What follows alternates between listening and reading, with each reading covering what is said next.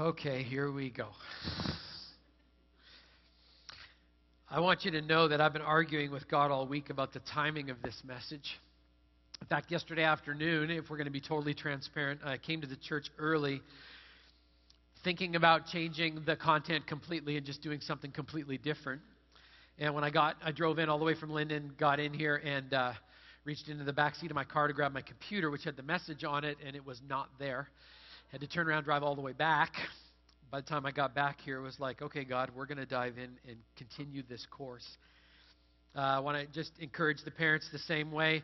Last night, people didn't believe me when I said PG-13, and so this is what I need you to know. We have very awesome environments for your children here at Christ the King, and you should put them there, unless you want to have uncomfortable conversations on the way home.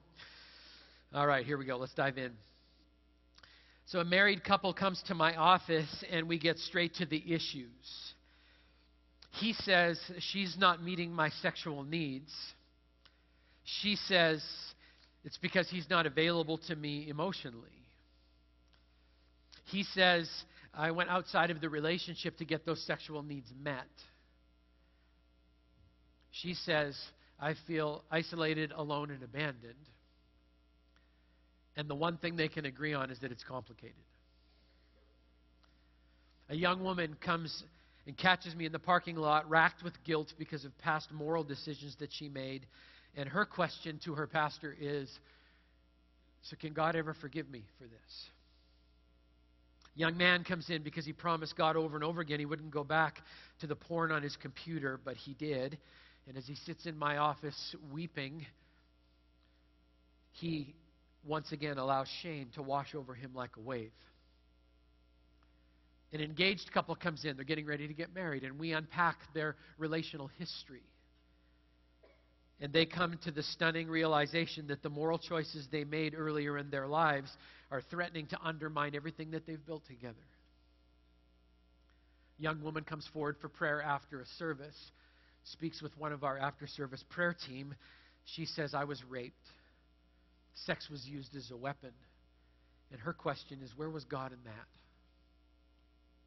A young man with unbelievable courage asks me to go out for coffee, and when we get there, there's no pleasant introductions. He just slides into a chair, and he asks me this very pointed question. Does God really consider my chosen lifestyle a sin? And we have a conversation. That may surprise some. We actually talk. And we open the Bible together, and he reads what it is that God says. And I watch him struggle with questions that cut him to the core of his very soul. And as he leaves, these are the two things he says to me. Number one, thanks for not being a jerk. And number two, thanks for not hating me.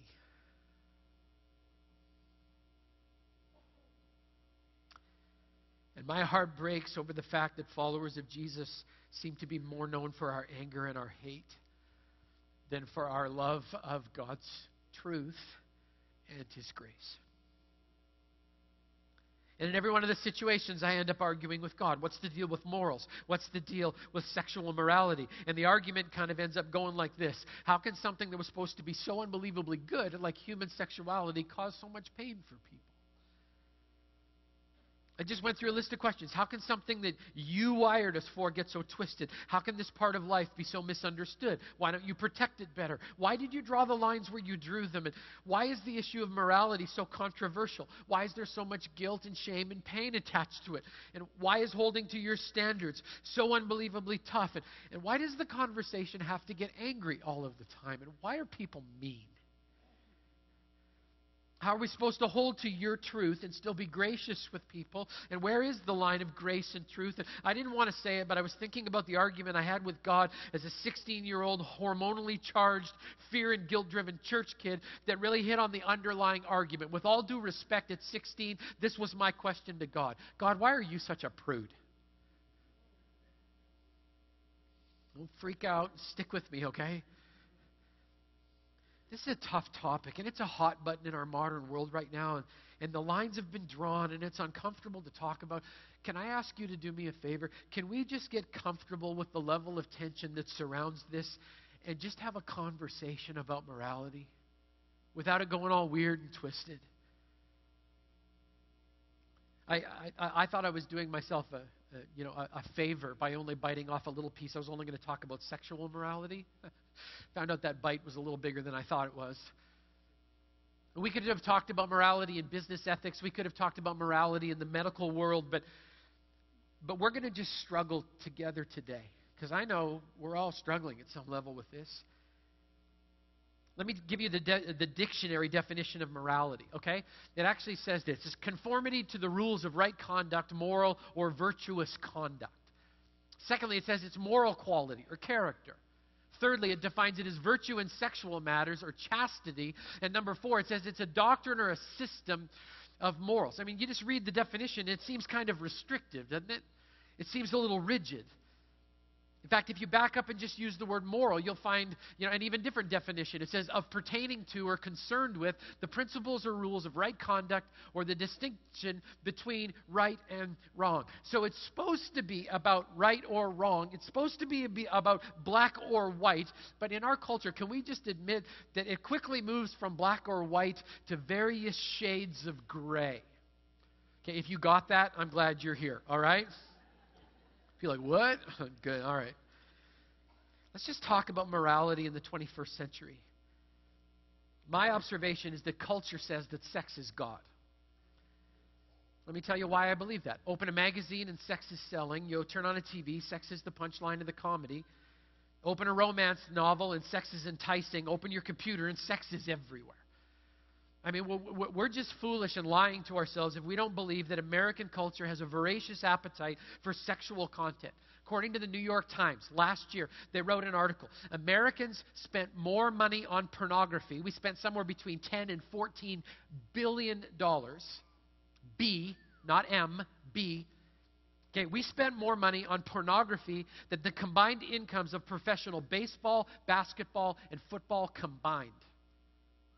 Let that settle in for a second. I mean, apparently, we say baseball is America's favorite pastime. Apparently not. Okay? And it's not just a male issue, because the fastest growing demographic when it comes to pornography addiction is actually women. The Apostle Paul addresses this kind of appetite head on in Philippians 3. This is what he says.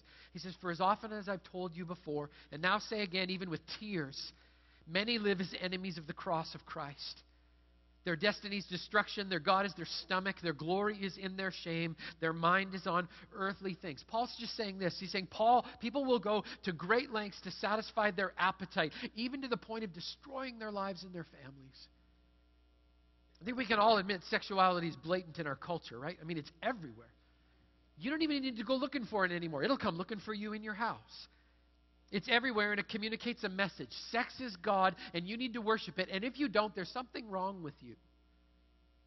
On the other end of the scale from culture is this thing called religion. Okay? Religion says that sex is dirty. Okay, this is how I grew up, right?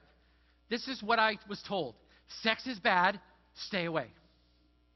And my interpretation led me to a very logical conclusion, that somehow sex was both dirty and gross. And it developed this really weird thing in my brain, because all of a sudden I experienced what I call spiritual whiplash. Because this is how I grew up for the first 20 years of my life. It went like this: sex is bad, sex is gross, run, flee, save yourself, it's bad, it's bad, it's bad, it's bad, run away, run away, run away, run away, it's bad, it's bad, it's bad, wait, you're married, go! But we don't talk about that here. What? I mean, let me tell you what that teaches. It goes like this: sex is gross, so save it for the one you love. Now, what? That's helpful. The religious angle can be really confusing, especially when Christians use their Bible as weapons and forget. We just forget that we are sinners saved by grace. I ran into a religious guy up on Western's campus. Some of you have seen him there. He's holding a huge sign that makes a bold proclamation. God hates, and then he filled in the blank with a particular sin that he found very offensive. And he was shouting at people, and if anybody tried to engage him in a conversation, he would blow a whistle until you stopped talking. Some of you've met him, okay? So I happened to stumble into one of these conversations because I saw the sign. I was attracted by the name of God. I was repelled by everything else that was on the sign. And I'm standing on the outside of the circle, and nobody's been able to engage it. And all of a sudden, it's one of those moments where somebody says, "Hey, you're a pastor. What do you think?" Wee, right? Yeah. The religious guy had been using a list from 1 Corinthians chapter 6. He was making a point about the depravity of mankind, and he'd singled out one particular sin on the list, and he was loudly declaring that if you engaged in that particular sin, you were wicked, evil, and you would not inherit the kingdom of God. Well, I knew the list, so I asked him a question. Have you ever been greedy in your life? Ever? He said, "Of course I have." I said, "You're on the list." He said, have you ever slandered or spoken badly about somebody? It was hard for him to deny that, considering the sign he was holding. Have you ever spoken badly about anybody? Well, sure. You're on the list. You're 2 for 2. Then he started whistling at me, and I didn't get to say anything else. So, we're really good at pointing at other people's sin, aren't we? We're really good at just going down the list and then tapping our finger on it and going. And we forget that it's supposed to be this. Religion always focuses on the rule, never on the process or the personal confession of making things right with God. Let's keep on moving. Religion says that sex is gross. Skeptics say that God's view of sexuality is repressive. I actually subscribe to several non-Christian blogs because I like to know what's really going on in culture and in the world. There's a young man named Chaz Boof. I don't know if I'm pronouncing your name right. I'm sorry if I mispronounced it. But he wrote an article in his blog entitled 20 Reasons to Abandon Christianity. These are his words. In addition to the misery produced by authoritarian Christian intrusions into the sex lives of non-Christians, Christianity produces great misery amongst its own adherents through its insistence that sex, except for the very narrow variety that it sanctions, is evil and against God's law. Indulging in such things can and will, in the conventional Christian view, lead you straight to hell. And then he goes on to make an argument, and he says what we need to do is cast off all of our restraint, embrace our animal instincts, give in to our urges, do whatever we want with whoever we want, whenever we want, and to whatever extent we want. And he goes on record as saying any restriction to those kinds of urges in their minds is considered archaic and restrictive and repressive. I mean, if you read the skeptics, they actually say, we believe that God is the ultimate prude, the ultimate joy stealer, the ultimate phobic. And that is unbelievably ironic because the truth is that God is actually the exact opposite of that. Now, this is where it's going to get hard, okay? But can we just continue to have the conversation? See, according to the Bible, God says that sex is a gift. He says it's a gift. I'm going to hit the context of sexuality in a minute. But the Bible talks openly about the beauty of physical intimacy between a husband and a wife. And here's what the Bible says sex is for. Okay, firstly, the Bible teaches that sex is for pleasure and comfort. If you read the book, in fact, the Bible dedicates an entire book to it. The Song of Solomon very, very clearly lays out the beauty of pleasure and comfort between a husband and a wife, which means this. Anyone who ever told you that sex didn't feel good in order to keep you from actually participating in it before you were supposed to, they were lying. They were lying. Okay? It's pleasurable. It provides comfort within the right context. In fact, I believe as a male who is married that God was at his absolute best when he created this. In my humble opinion. Okay. And I would encourage you as a coherent thinking, reading adult to actually read the context of Song of Solomon. Don't do it the way I did. Because remember I told you during the Sermon on Hell about going to the Bible camp and they would throw the log on the fire at the end and scare the hell out of you so you'd come to Jesus and all the rest of that. Well, another part of that camp experience was laying in my bunk at night with my sleeping bag over my head with a flashlight, reading the Bible, and that's the book I was reading. So that's weird and twisted and awkward. Let's keep moving. Okay, you should read it, okay? Secondly, the Bible teaches that sex is for oneness. Genesis 2:24 says the husband and wife will become one flesh. You know, one of the beautiful aspects of God's plan for sexuality is that two actually become one.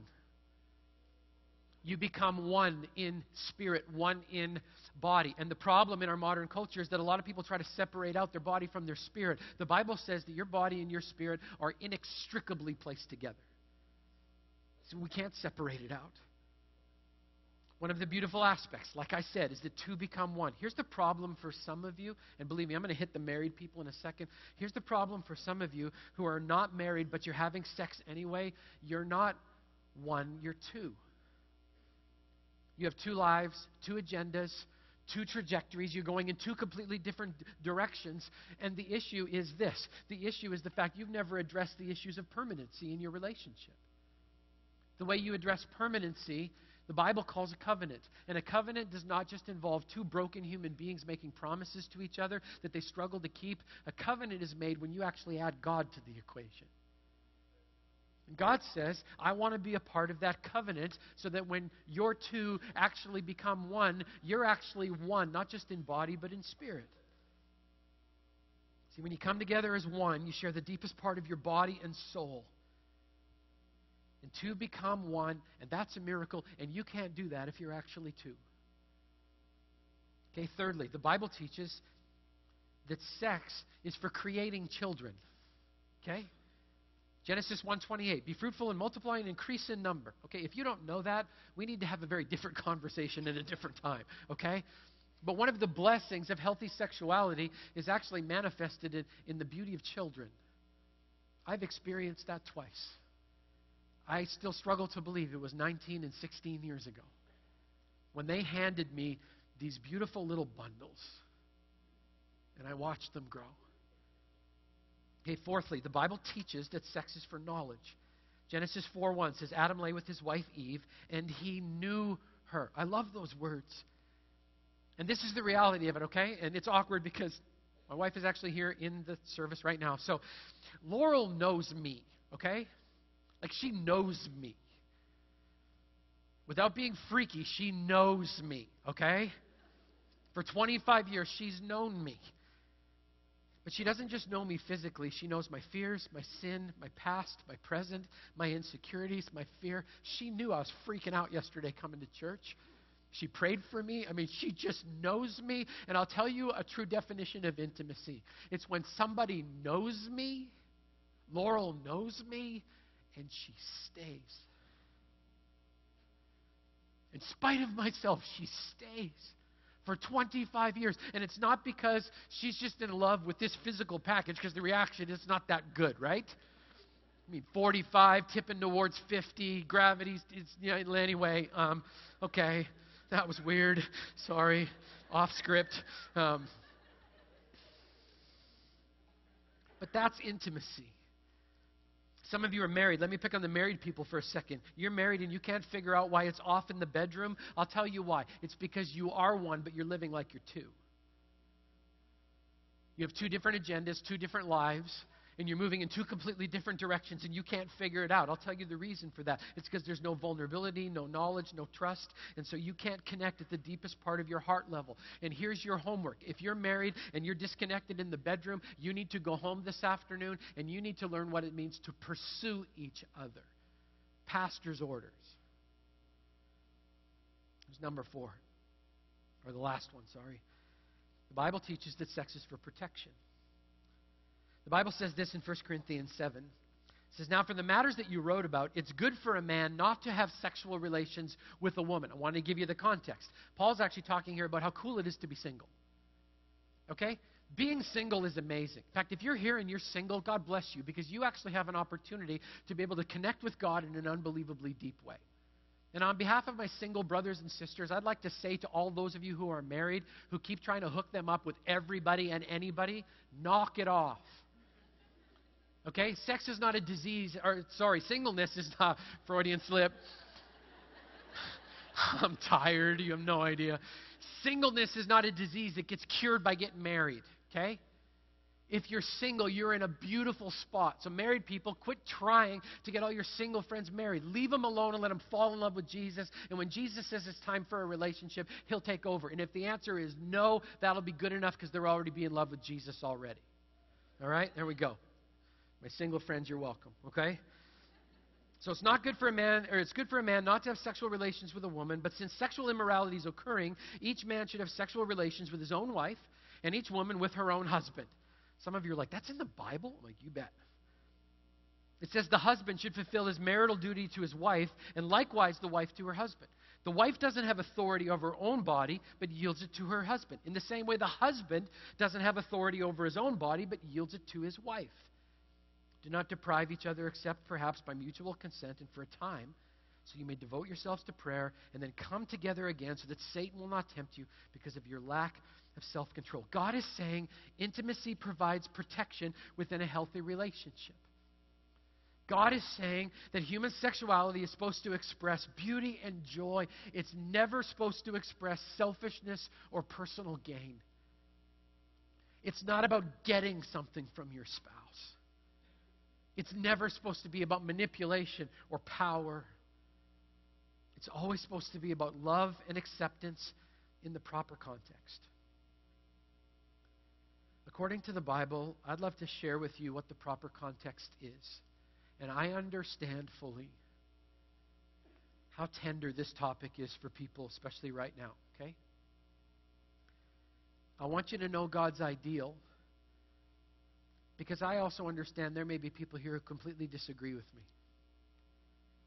What I want you to know is this: your struggle is not with me. Your struggle is with what Scripture says. And we would love to be a part of that conversation because we're all trying to figure this stuff out together. But this is God's ideal for sexual activity. And I actually want to break it down into the Trinity, because every person of the Trinity, all three persons of the Godhead, they all make the same statement together. Some of us don't know this, okay? Let's go all the way back to creation, first of all. God said to Moses in Genesis 2:24, "For this reason, a man will leave his mother and father and be united to his wife, and they will become one flesh." Okay, so that's God the Father, Jehovah, speaking about his design. Fast forward a couple of thousand years, okay? Jesus, the Son of God, and God the Son, comments on exactly the same issue, and he says, I hear this all the time, well, Jesus never ever speaks about sex. I'm like, yes, he does. Matthew 19, Jesus said, "Haven't you read," he replied, "that at the beginning the Creator made the male and female and said, 'For this reason a man will leave his father and mother and be united to his wife, and the two will become one flesh.' So they're no longer two, but one. Therefore what God has joined together, let man not separate." So we've got God the Father saying, "This is my design." Then we've got God the Son saying, "This is my design." And then we just jump ahead a couple of decades, and we hear the Apostle Paul speaking, but we need to understand something. The Bible says that all Scripture is God-breathed, which means this is the Holy Spirit speaking through a guy named Paul. And Paul said this. He said, "For this reason, a man will leave his father and mother and be united to his wife, and the two will become one flesh." This is a profound mystery, but I'm talking about Christ and the church. However, each one of you must also love his wife as he loves himself, and the wife must respect her husband. Here's what I want you to see. Do you notice the symmetry of the message all the way through? God the Father says it. God the Son says it. God the Holy Spirit says exactly the same thing. Same message in very different sexual contexts, okay? Back in the original, at this point, the world was still perfect. Nothing was twisted. Nothing was broken. Sin hadn't even entered into the picture yet. And God says, "This is my design." Fast forward a couple of thousand years later, and we're in the midst of a Judeo culture, a Jewish culture, which was still highly moral and highly motivated. And Jesus, into the middle of that, speaks exactly the same message. Then the Holy Spirit says to Paul, and it comes out of the book of Ephesians. That's what I read to you. He says to Paul, Exactly the same message, and Paul just writes it down for him. Here's the issue you need to know.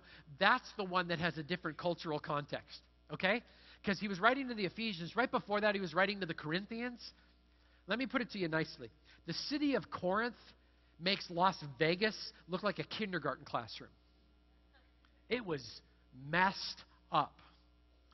And into the middle of all of that, Paul says, through the Holy Spirit, the plan hasn't changed. He says this is God's plan. And then his plan goes even further. And I put it in your outline this way. And I want to say this as tenderly as I can, because I understand what's going on in the world today. But the Bible actually teaches that sexual intimacy is encouraged. It's encouraged within the context of a monogamous, lifelong, heterosexual marriage. And let's just be honest, this is where it gets weird, doesn't it? God lays out his plan, and some of us hear that, and our shame button gets pushed because of decisions we made, and we're like,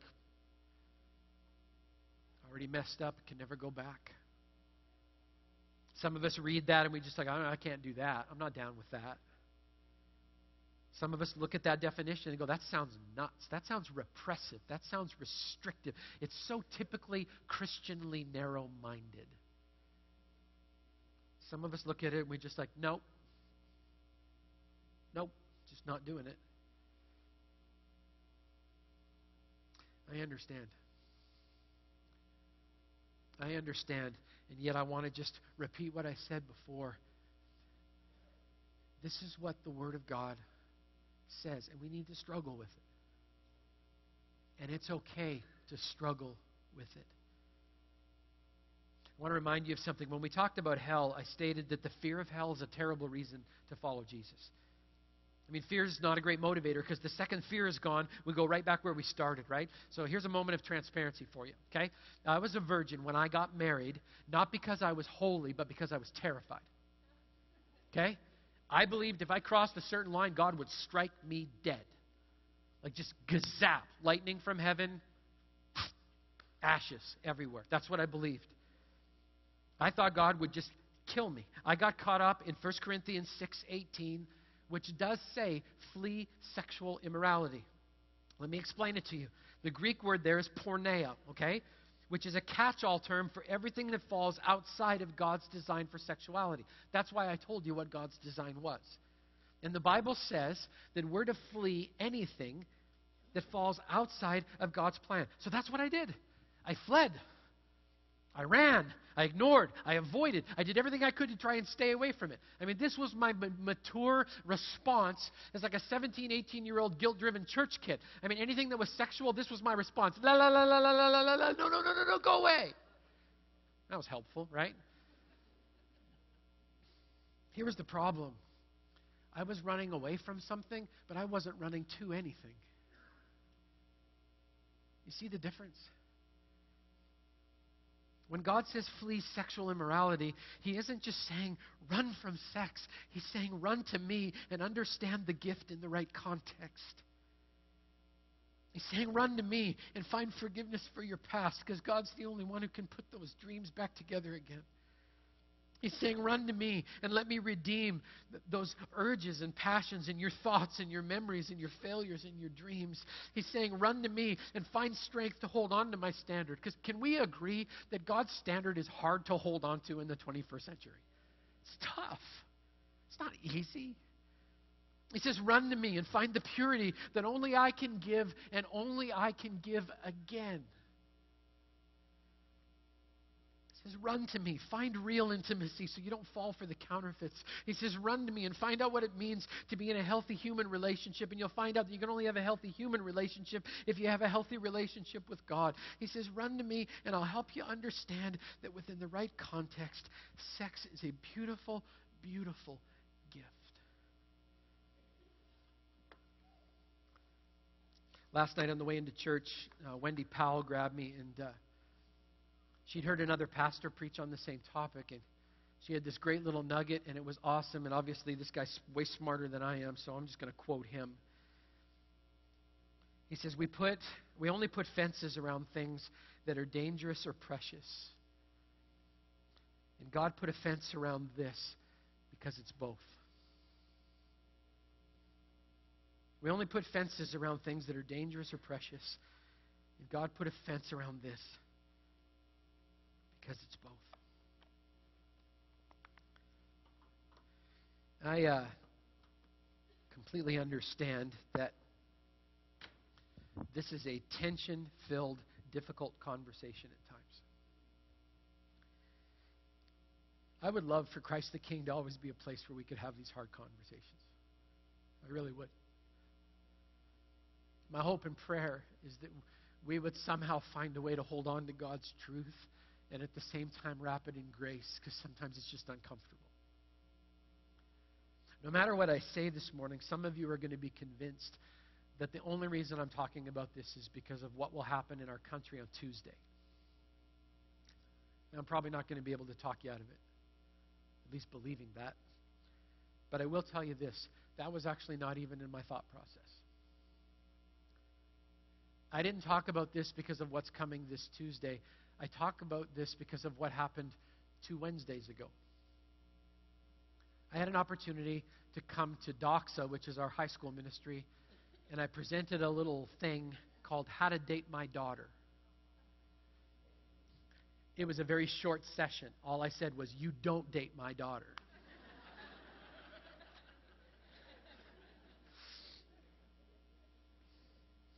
And I think I scared the younger male population of Christ the King half to death by the time I was done. What I told that group of amazing young people was that my daughter, McKenna, is not a princess because her dad's a prince. My daughter's a princess because her heavenly Father is a king. And I expect her to be treated as one of God's daughters. Well, we did the whole thing. And at the end, young people had an opportunity to text in questions about sexuality and morality and dating and sex and all kinds of stuff. And I could not believe the pain that came out in those texts. I sat in my car behind the building and bawled like a little kid. I know that surprises some of you, but I did. How could something that's supposed to be so beautiful in the right context create so many tears? So I'm going to tell you why I spoke about this weekend. It has nothing to do with Tuesday. It had everything to do with the fact that if we as a church don't have the courage to tell young people about the beauty of God's plan, if we don't send out that message, if we don't fill in their blanks, somebody else will. And my hope and prayer today is that you'll hear God's heart in this. That He wants us to have this gift in the right place. And the reason He gave it to us is because He loves us. Let's pray together.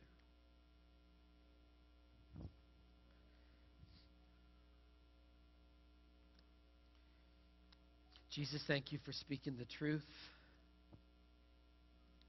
Father, thank you for allowing us to struggle and even argue with you.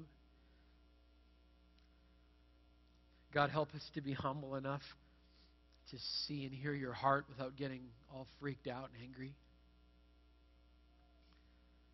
God, I pray that you would help us to know where the line is between truth and grace.